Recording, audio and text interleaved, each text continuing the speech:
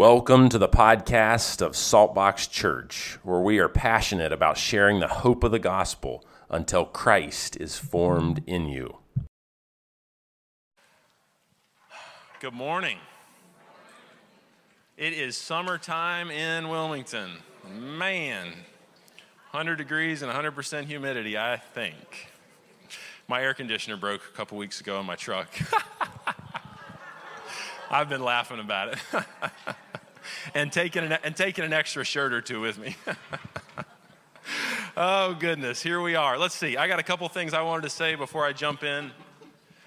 First thing, you guys raised $4,200 for the Ukrainians in the Carolina. It's a movement that's supporting Ukraine and some Ukrainians who are coming here.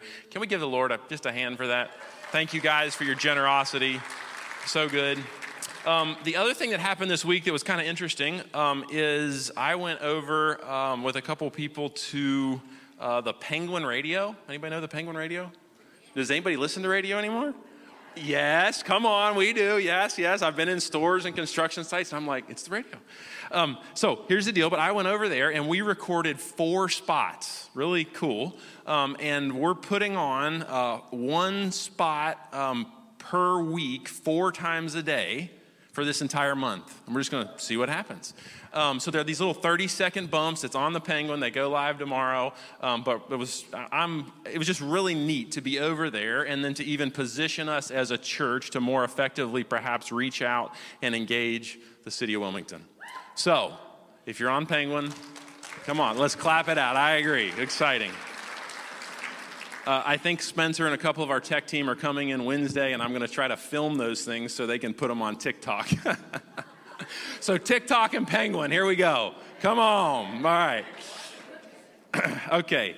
Let's see. I am in John 15. What we try to do here every week at Saltbox is really open the Word, get out of the way to our best of our ability, portray Jesus, the God of the Bible, the God of heaven, and help you connect in more vibrant and intimate ways with Him, because we're convinced that life and the Christian life is not just meant for Sunday mornings, but it's meant for Monday through Saturday, and we want to introduce you more fully and completely to the God of the Bible. Yeah? Okay, cool. Here we go. All right, so I am in John 15. I'm going to read verse 1 through probably 17. We'll stop and we'll talk about it a little bit. But I want you to bear in mind that this is Jesus's, like if we were at a seminary course, they'd call it his farewell discourse. But like what that means is he is with these guys, these 12 disciples, that's now 11 because Judas has left, but he's with these 11 men that he's journeyed with for 3 years. They've camped around fires together. They've eaten every meal together. They've walked together. They've prayed together. They've tripped and fallen together. They've gotten injured together. They've been hurt by people together. I mean, they've done it all, right? They've been together for 3 solid years. He's coming to the absolute climax of what he was called here to do, which is the pinnacle of being crucified on a cross. But not only that, he's going to be buried, and then he's going to break the bounds of hell and death and burial, and he's going to rise again. And so it's, I think, crucial in the heart of Jesus, in the heart of God, and you have God the Father, God the Son, Jesus, and then God the Holy Spirit, who are really all in one. But it's crucial that we would understand if Jesus could say anything to his 11 guys who are really going to go with the other 120 or so, maybe up to 500 disciples, they're going to change the world.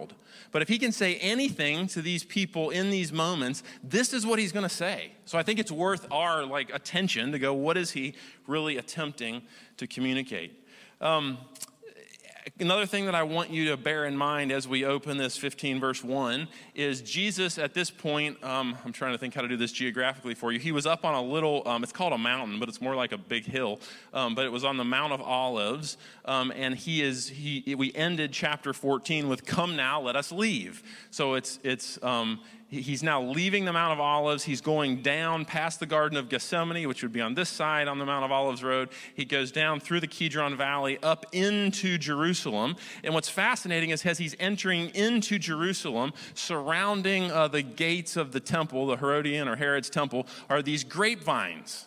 And the grapevines are solid gold, and on the grapevines hang these clusters of grapes. And wealthy people in that day and age, when they wanted to express gratitude to God, they would cast a solid gold grape or cluster of grapes, and they'd take them and present them to the temple, and the priest would hang them at the temple. Does that make sense?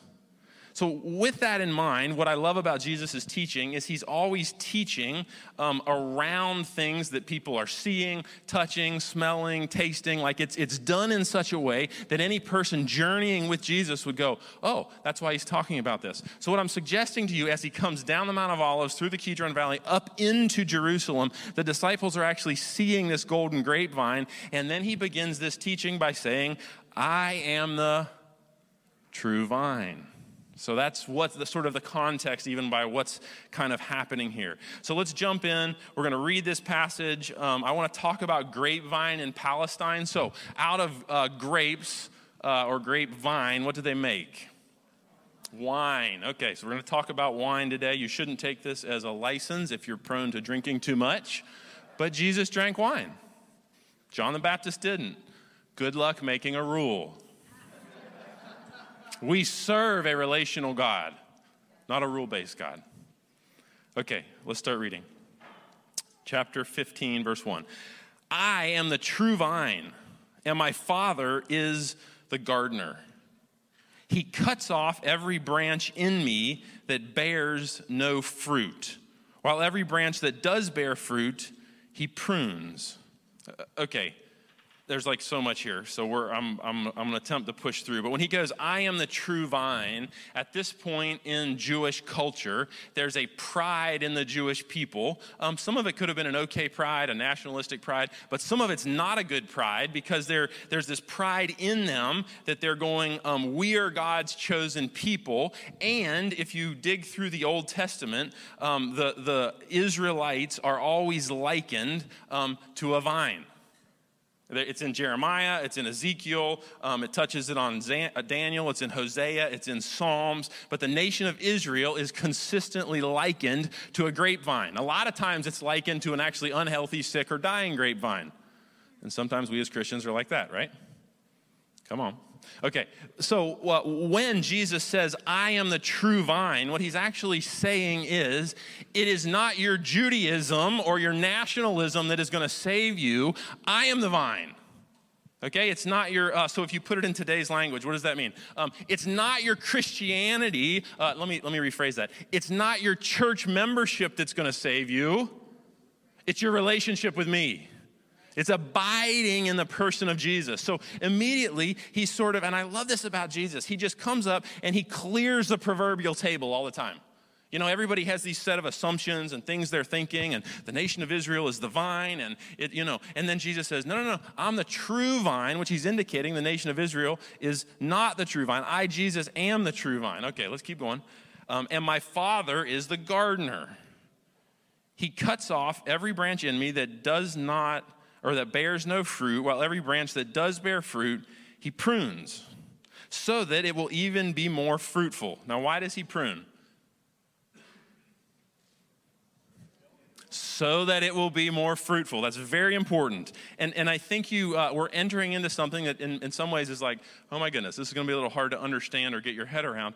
But you've got to see it as this kind, gracious, and loving Father, the gardener, who prunes us, who prunes Jesus, so that we can be more fruitful. Okay, hold that. Verse 3, you are already clean because of the word I have spoken to you. Remain in me, and I will also remain in you. No branch can bear fruit by itself. It must remain in the vine. Okay, so he's getting this idea that he's the vine, we're the branches. That's right. Neither can you bear fruit unless you remain in me. All right, then verse 5, he says it. I am the vine. You are the branches, lest any of you think more highly of yourself than you ought. We are just branches. If you cut a branch off from the source, what happens? It withers and dies. That's exactly right. If you remain in me and I in you, and this is this mystery of Christ in us, we'll touch on that a little bit later, but I love that. You will bear much fruit. Apart from me, you can do nothing. If you do not remain in me, you are like a branch that is thrown away and withers. Such branches are picked up, thrown into the fire, and burned. Let me make a little statement here because I think this is neat. This is a grapevine. My wife, Abby, is an amazing decorator, and we actually went to Napa a few years ago, and I can't remember if she got that there or not, but I love this grapevine because it was an old vine that was cut and dried. And what's fascinating about grapevine is if you came and touched this, you could like pick it up and look at it, but it's very light. It's porous. So, do you think it makes good furniture? No. Do you think it makes good wooden tools? No. Do you think you can carve ornate things out of it? No. So what's it good for? It is good for decoration. And if I can ever get my office set up, I hope it goes on my bookshelf. It's good for decoration, but what did Jesus just say it was good for? Verse 6, if you do not remain in me, you are like a branch that is thrown away and withers. Such branches are picked up, thrown into the fire, and burned. So true in Palestine, the only good that an old grapevine would be to do is to actually burn it. There was nothing else they could utilize it for. Verse 7, if you remain in me and my words remain in you, you're getting this like imagery of the lifeblood of the sap of the vine running through this vine. If my words remain in you, if you remain in me and my words remain in you, ask whatever you wish and it will be done for you. This is to my Father's glory that you would bear much fruit, showing yourselves to be my disciples. Okay, I want to pause right there, and I want to talk about the grapevine in Palestine. We've already kind of begun.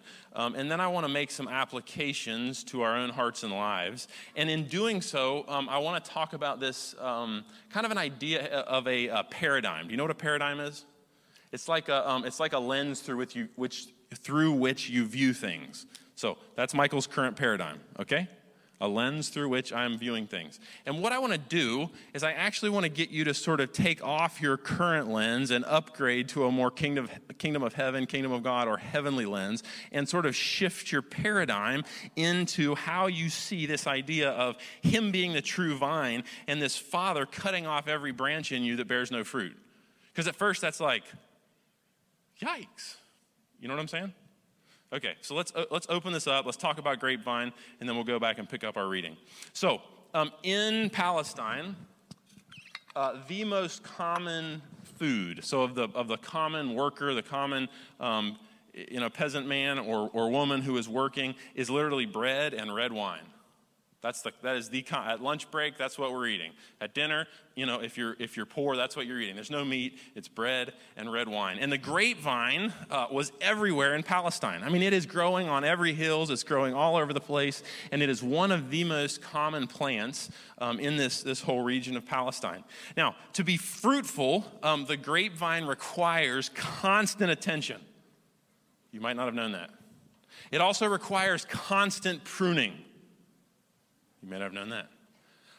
In the first 3 years, if we're farmers in Palestine in this day and age and we're planting a little grapevine, for the first 3 years, we will not let that grapevine bear fruit. So every time it comes out and the buds shoot out and it starts to, make grapes, what are we going to do? Cut it off. Because we want it to focus all of its energy on growing strong roots, a strong central structure, and then shooting vines out. The ground around a grapevine must be cultivated and must be kept relatively free of weeds and other plants. And the vine is often trained on trestles, and when it grows very fast. And when it's pruned properly, guess what happens? It grows faster. Okay, so when the grapevine, or when we, that's what Jesus is beginning to say, when I prune my kids, when I prune my people properly, it accelerates the growth of them, is what he's beginning to say here.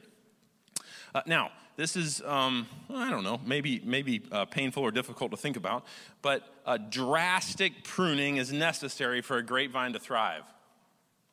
Some of you know where I'm going with this already.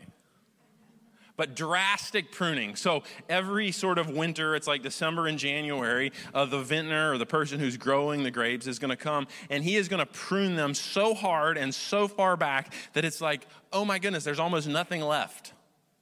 But they will not thrive, and that grapevine will not produce all the fruit that it is capable of producing unless it is really drastically cut back. when these the vines are sort of growing and going, any vine that doesn't bear fruit, what's the vintner going to do? Cut it off. And why are they going to cut that branch off? So that the other branches will bear more.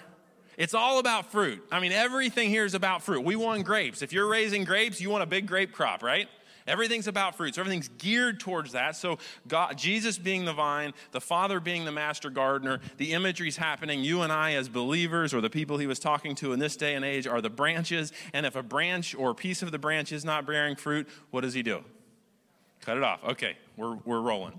Okay, now let's let me keep reading. Let me read 9 through 17, and then I want to give you 5 sort of paradigm shifting thoughts on pruning and abiding.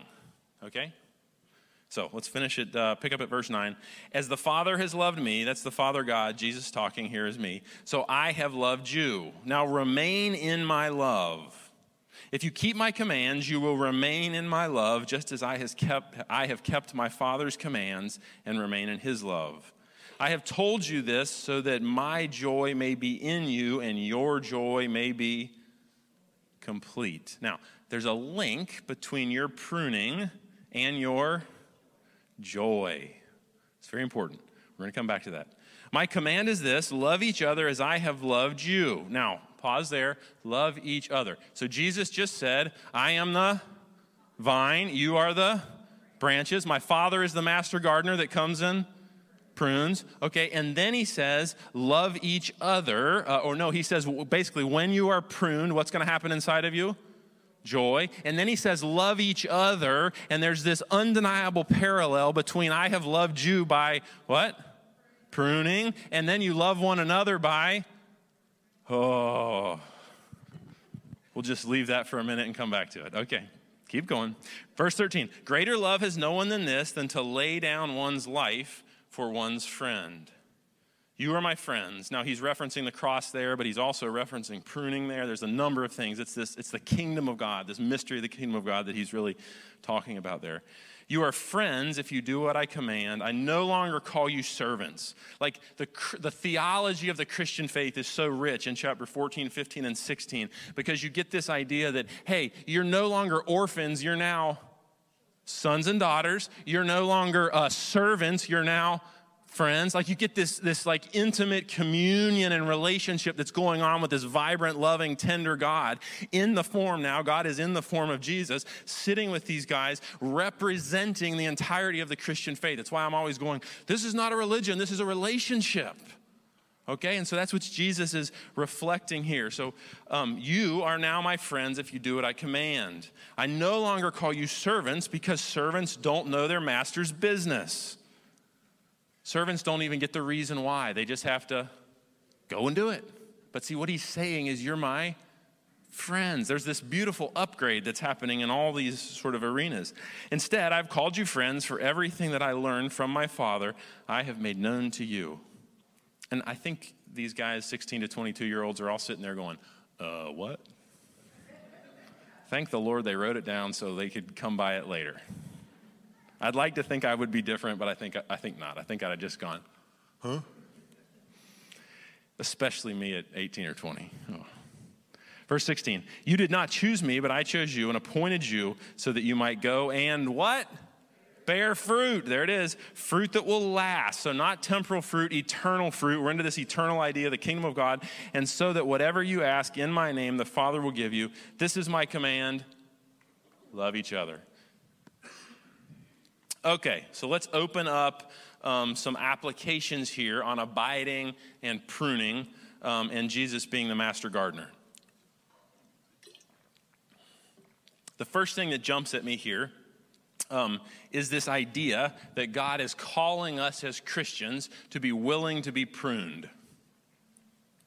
Okay? And most of us, if we're honest, probably have these moments where we like fight God on the pruning. The vine, let me say this again, the grapevine cannot bear all of the fruit that it is capable of producing or bearing unless it is drastically pruned. Do you think pruning feels good? Oh, here we go. Does anybody raise roses? Anybody have roses? Like, are they real roses or knockouts?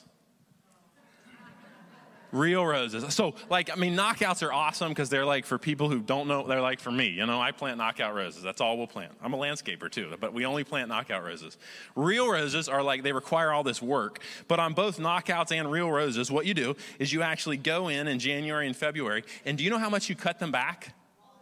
I mean, it is so hurts your feelings. It's like, you cut the whole rose bush down and it's gone. But it won't produce these gorgeous, beautiful blooms. It won't bear fruit unless you absolutely cut it down. I was actually thinking about this because a number of years ago, we have a landscaping company that supports us in part at this point in our life, and we had a contract down at Carolina Beach. It was like 90 townhomes, some of them on the water, really pretty. But we got this maintenance contract, and the bushes had all been let go like 10, 12 feet tall. And it needed what we in the business call a rejuvenation pruning, okay? So we went in, and they said, hey, everything's gotten too big. Will you give this a drastic pruning? And we said, yes, we will. And we wrote a letter, and we put the letters on the door, and we sent out all these emails, and we told everybody what we were going to do, and then we did it. And guess what happened? They stormed the streets. I mean, there was people in the streets we're taking these 12-foot bushes and we're cutting them down to like 12 to 18 inches so that once it all blossomed, we're hitting them with fertilizer in the spring, once it all blossomed, it would have this nice, beautiful, finished height. But guess what? There wasn't a leaf in the neighborhood. And everybody went. And guess what happened? 90% of them grew back. We lost 10%. It is the same I am proposing in your life and mine. Okay, let's keep going. Let's try to make this personal for just a second here. In fact, let me get something.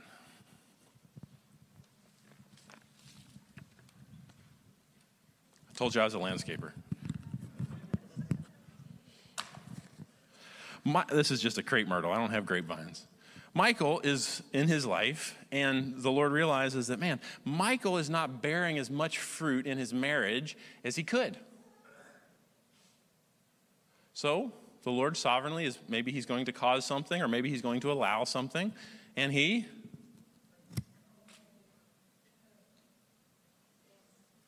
Drew in his life is not bearing as much fruit as he could. Perhaps with his kids, or perhaps it's Michael with my kids, or perhaps it's you with someone at work.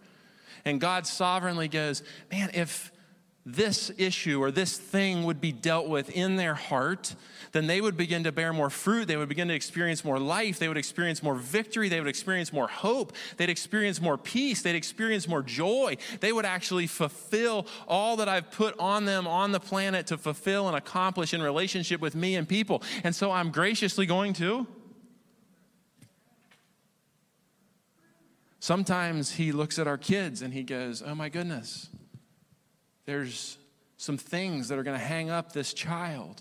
And I'm sovereignly going to allow something. And let me make a very bullseye statement. If I was shooting a bow and arrow, I want to bullseye something so tight for you right now. God is a God who is always good. Okay? He is never causing evil. He is never causing pain. From Genesis to Revelation, I could go through this with you.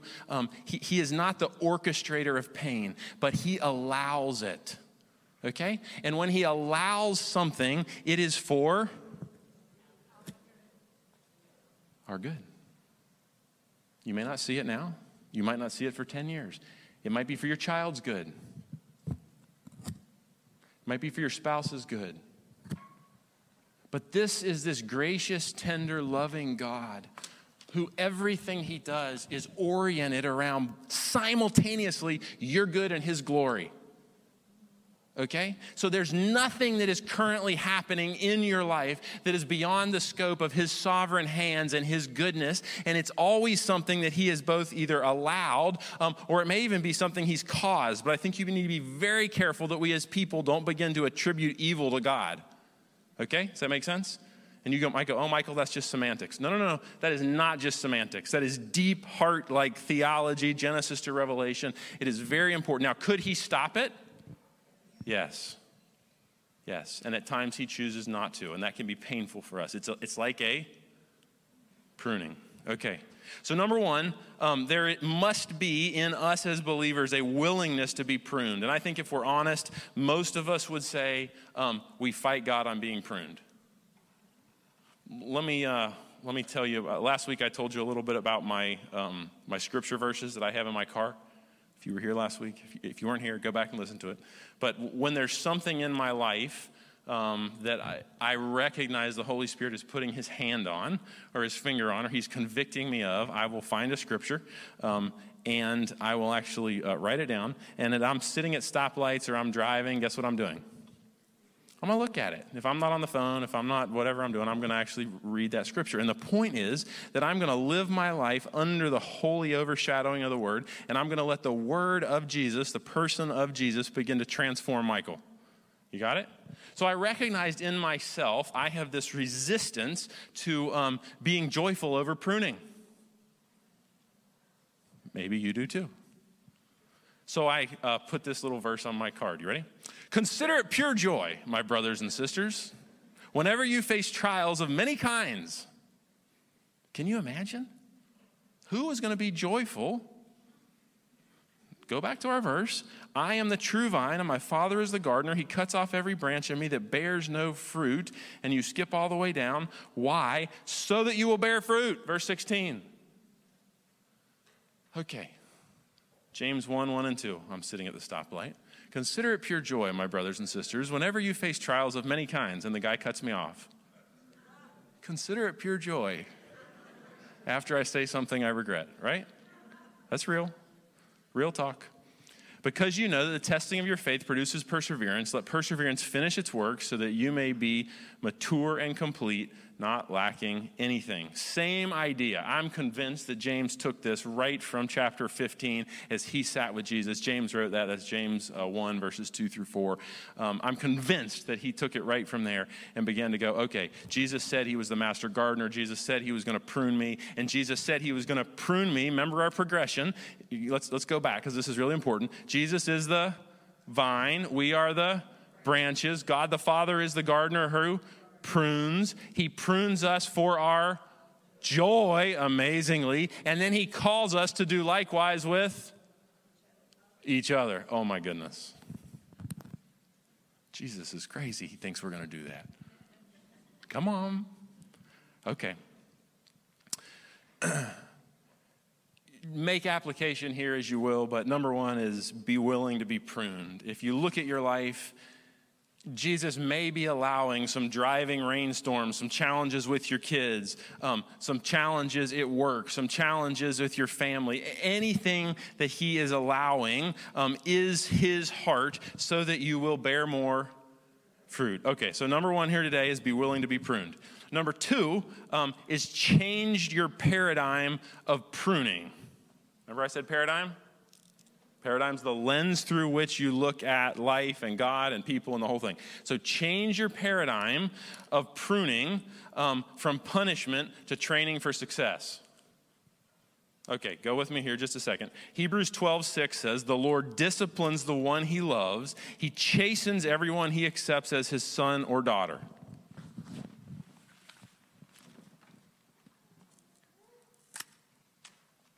Does he love you? Yeah, he loves you. So I would actually propose to you today that pruning is akin to discipline, and I'm actually going to call us as a church even to begin to see hardship. Hebrews 12 at the beginning of the chapter says to accept every hardship as discipline or as pruning. Oh my goodness. Okay, so hang on a second. Michael, you're telling me that anything difficult or hard in my life, hardship, that happens in my life, I can accept it as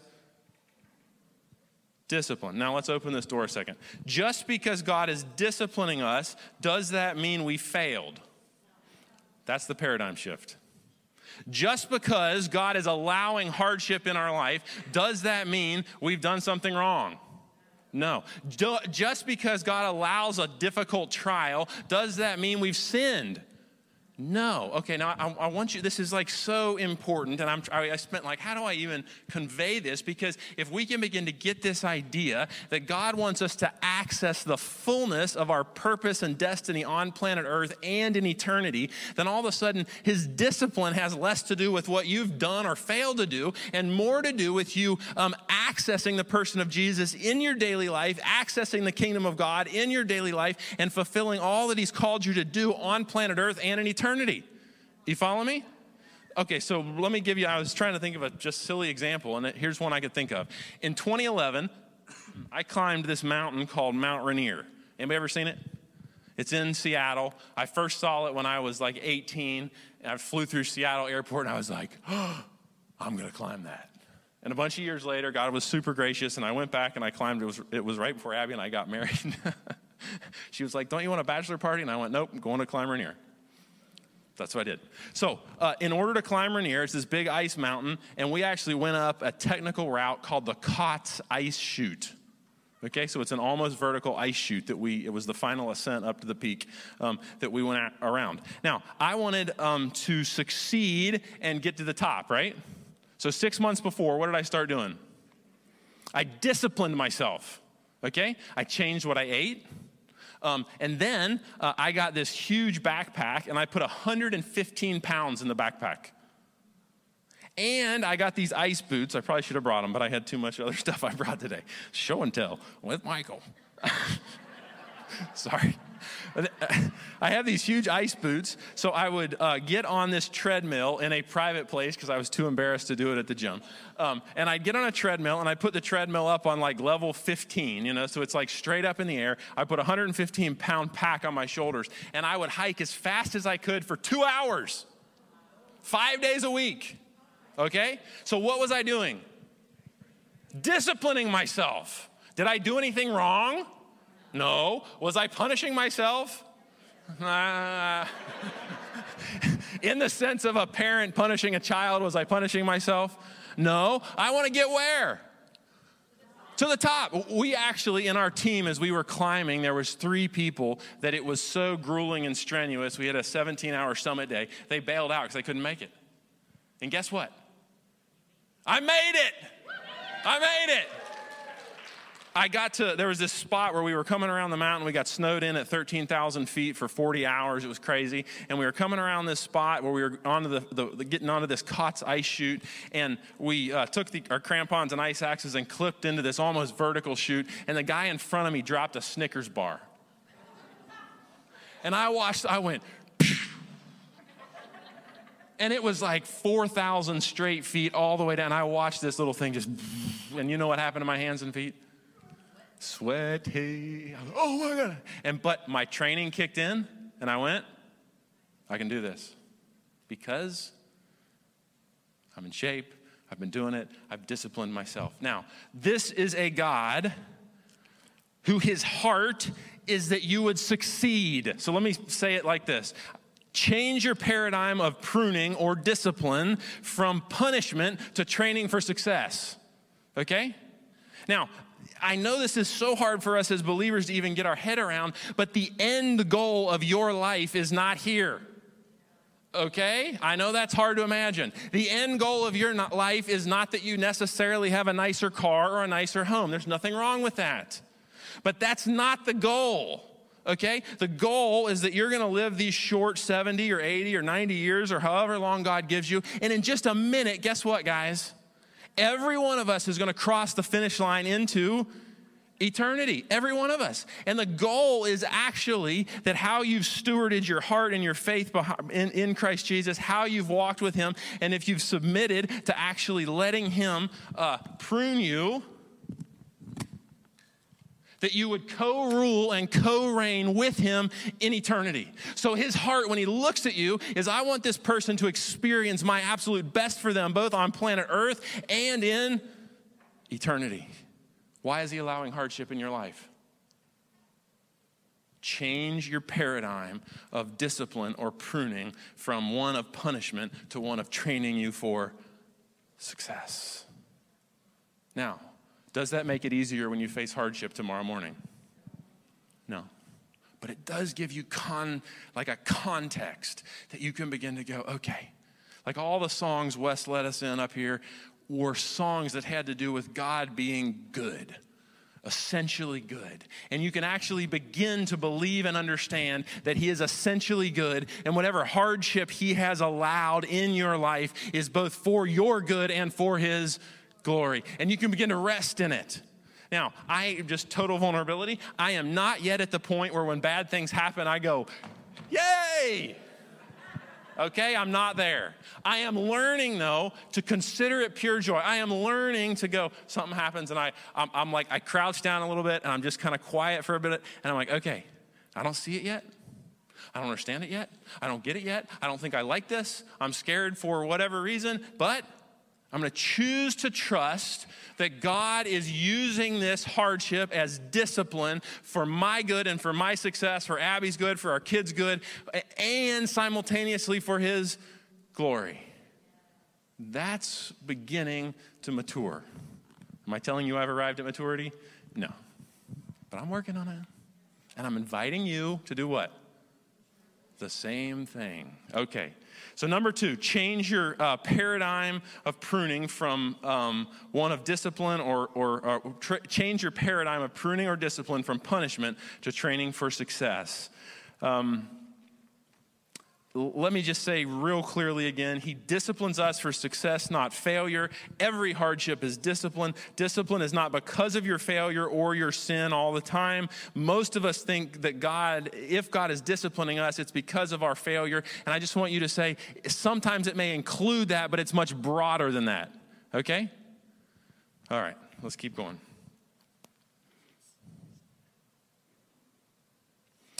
Let me make one more statement here because I hear this all the time. Abby and I say it all the time. Something happens and you go, oh, what did I do to deserve this?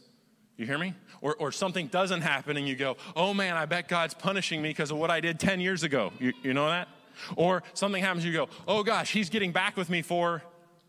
Like we don't even want to admit that out loud, but the evil, vindictive way that we see God is almost shocking. And I'm calling you to change this paradigm from he's not disciplining you because of your failure. He's disciplining you so that you will succeed.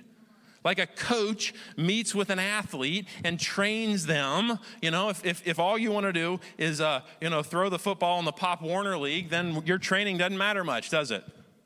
But if you want to play in the NFL, what all of a sudden matters? Your training, his discipline, like it's important. He's training you for the ultimate NFL. It's the kingdom of God. All right, keep going. Number 3, the other thing that I see that jumps out at this is he calls us to abide in Jesus, or remain is the word my Bible uses. A lot of them use the word abide. But abide in Jesus by practicing his presence and relationship. I'm just letting you into my own journey. I'm beginning to train my mind and my heart and my life in 2 ways.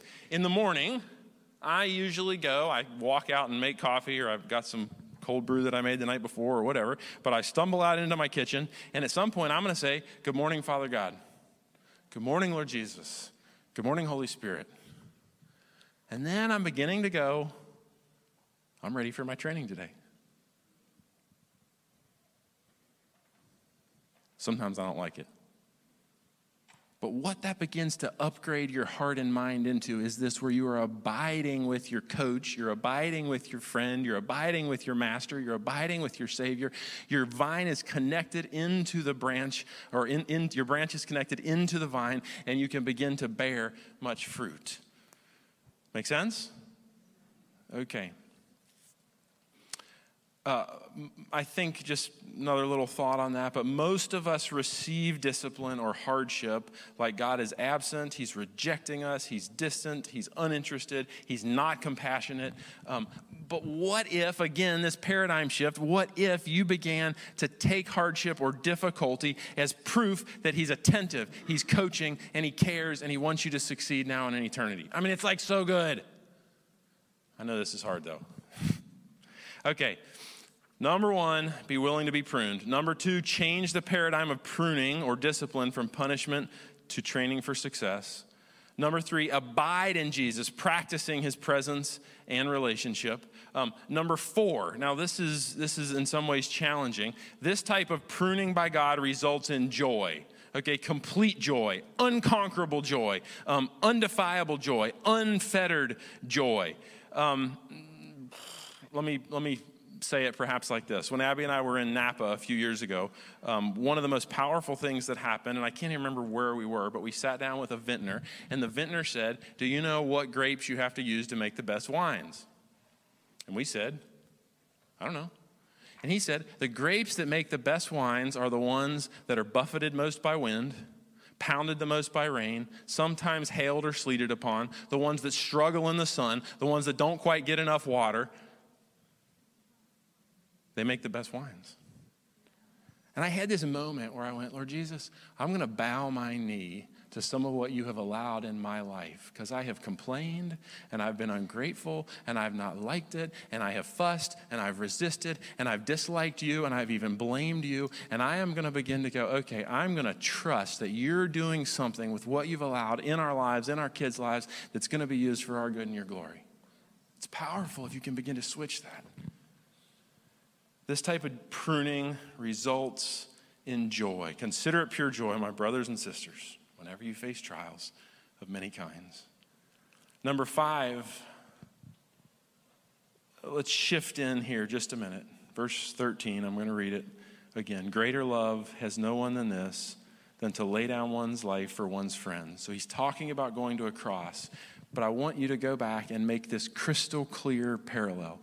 Jesus is the vine. We are the branches. The gardener, or Yahweh God the Father, comes in and prunes us. In that pruning, we are then able to experience the ultimate joy. And then he calls us to go and love each other by laying our life down. Have you ever sat with somebody that had salad in their teeth at lunch? It's really hard to tell them. I don't know why it's hard. Is it hard? It's hard. Some of you might be more like confrontational and you're fine to do it. But for me, it's hard. But listen to me a second. I'm always so grateful when Abby looks at me and says, "Hey, why?" She's covering me. She's helping me. I don't get to see my face, right? You know, I want to say something that I don't mean to be crass. It's a little bit crass, so take it as you will. I heard somebody else say it, and it's never left my brain. It's fascinating to me that the human mouth is 1 inch from the human nose, and the person who has bad breath is the last one that knows it. Okay, let me say it again like this. Why is it that my nose is 1 inch from my mouth, and I'm the last one that knows I have bad breath? Why is that? I don't know, but here's the point. If we're going to be a group of people that walks with the Lord, I don't have an answer. But here's what I know. We need each other. We need each other. Like, we need each other really badly. And it's actually hard to lay down your life and to offer something to someone else that you see that could help them, that could encourage them, that could have them take another step in their journey, that could call them into greater surrender with God. And sometimes when you actually go to someone and say, "Hey, have you considered doing this in your marriage or in your life or your whatever?" What do? They're out, man. I'm not talking to you. Get away from me. They might blame you even. But listen to me, there's a parallel between Jesus laying his life down on that cross, laying his life down by pruning us, and then him calling us as people to need community and to need each other to help prune each other. There is an essentialness here, and there is something that if you cannot get this, if you don't get this in community, you will actually miss the fullness of the purpose God has for you, both here on planet Earth and in eternity. Like, it's that serious. And what it requires is that we as people, now I would suggest that we be very gentle. I would suggest that we be very gracious. I would suggest that we be very kind. And I'd also suggest that we not do this unless we're invited. So I'm learning to look at Abby or to look at somebody I trust and go, "Hey, will you give me some feedback on this?" I'm still not very good at it. But what you're inviting at that point is the other person to lay down their life by giving you some good, honest feedback. Remember, it's discipline towards success, not punishment. See that paradigm?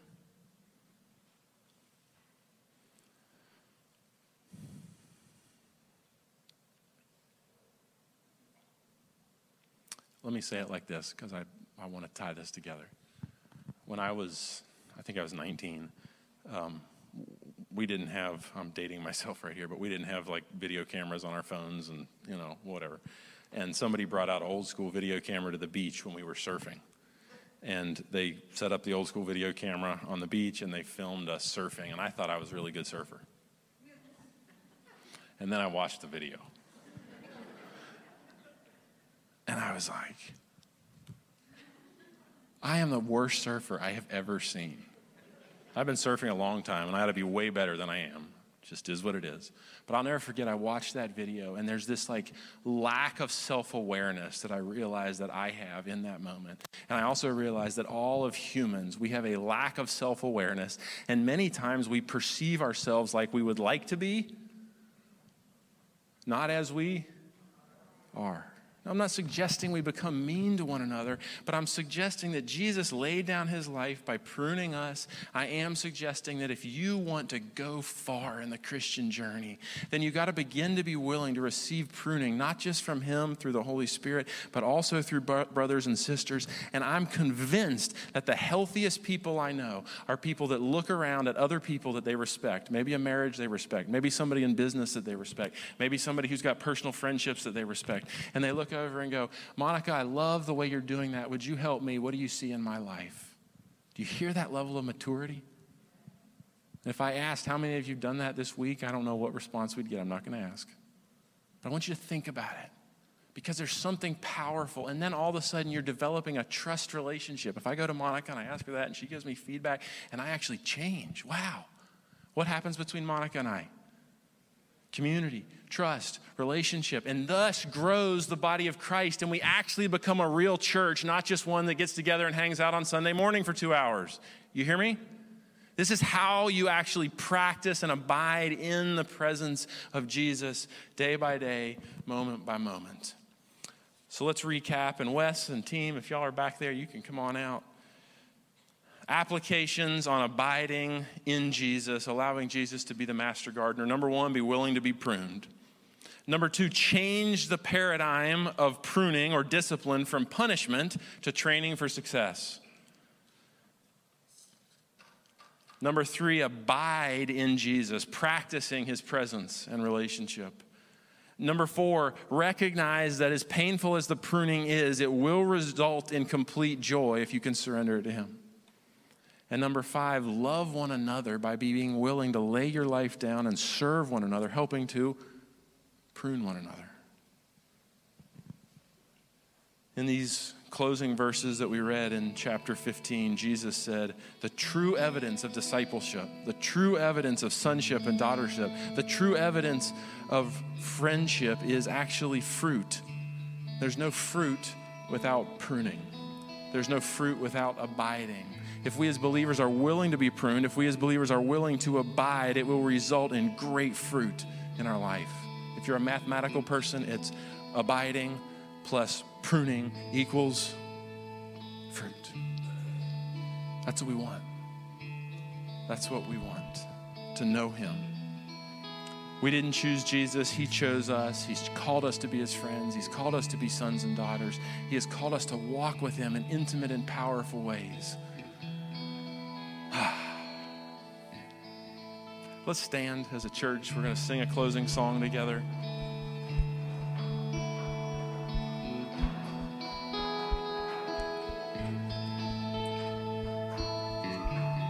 Would our prayer team be willing to come up here? And one of our dear members, Bob Johnson, was taken home and he's being taken to have an MRI. Are you praying for him, Ed? Okay, good. We got a group over here. If you want to pray for Bob Johnson, come over here by Ed. He's 89 years old. Bob's a dear part of our church. So we're going to pray for him. If you need special prayer during this time, please go grab somebody. These are people that are just in the journey, just like you. If you've never given your heart to this Jesus, maybe you've never even thought of God as a relational God, I'd love to pray with you. Come up here next to Beatty or myself. We'd love to pray with you. If you're online, and you need special prayer, or you want to give your heart to Jesus, would you put it in the chat and we'll follow up with you as we can. Let's worship the Lord, and as we worship, let's take a step and go, Lord Jesus, would you transform my paradigm from one of pruning for punishment to pruning for success? Yeah? Let's worship together.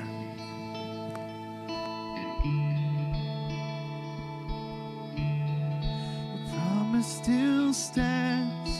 Great is your faithfulness, your faithfulness. I'm still in your hands. This is my confidence. You've never failed. Your promise still stands. Great is your faithfulness, your faithfulness. I'm still in your hands. This is my confidence. You never fail. Your promise still stands. Great is your faithfulness, your faithfulness. I'm still in your hands. This is my confidence. You've never failed. Promise still stands. Great is your faithfulness, your faithfulness. I'm still in your hands. This is my confidence. You've never failed. Promise still stands. Great is your faithfulness, your faithfulness.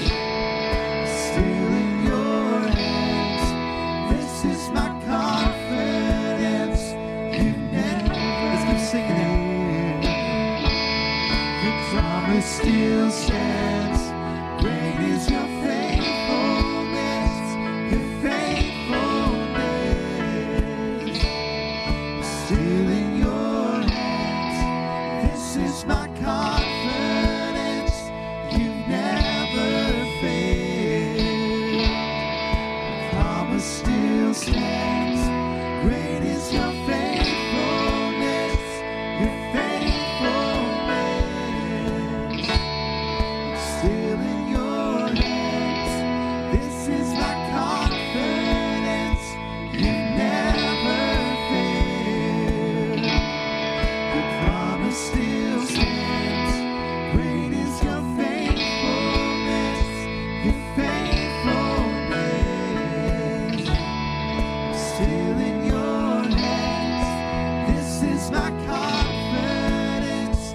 You've never failed me yet.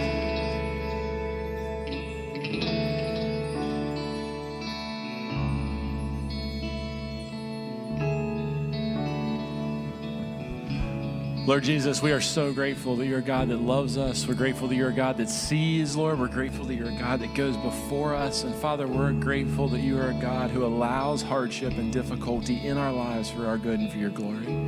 Father, would you let us become a church that is more deeply and intimately acquainted with you being the gracious Heavenly Father who allows hardship as discipline to shape us, to accomplish, to do, to become all that you've called us to on planet Earth and in eternity. Father, would you meet with every person here, every family that's gathered here? Father, would you form yourself more fully in us? Father, for Bob and Margaret as they're at home today and as he heads to the hospital, Lord, I pray that you would protect him and preserve and heal. Father, we love you and we trust you. In the mighty name of Jesus, we pray. Amen. As you go today, go remembering that he is the master gardener and what he has allowed is for your good and his glory. Amen and amen. Thank you for listening to this podcast of Saltbox Church. If this content was helpful to you, please like it, rate it, review it, and share it on social media, as that is helpful to us. We believe when a person grows in their own Jesus journey, everyone around them benefits and gets better.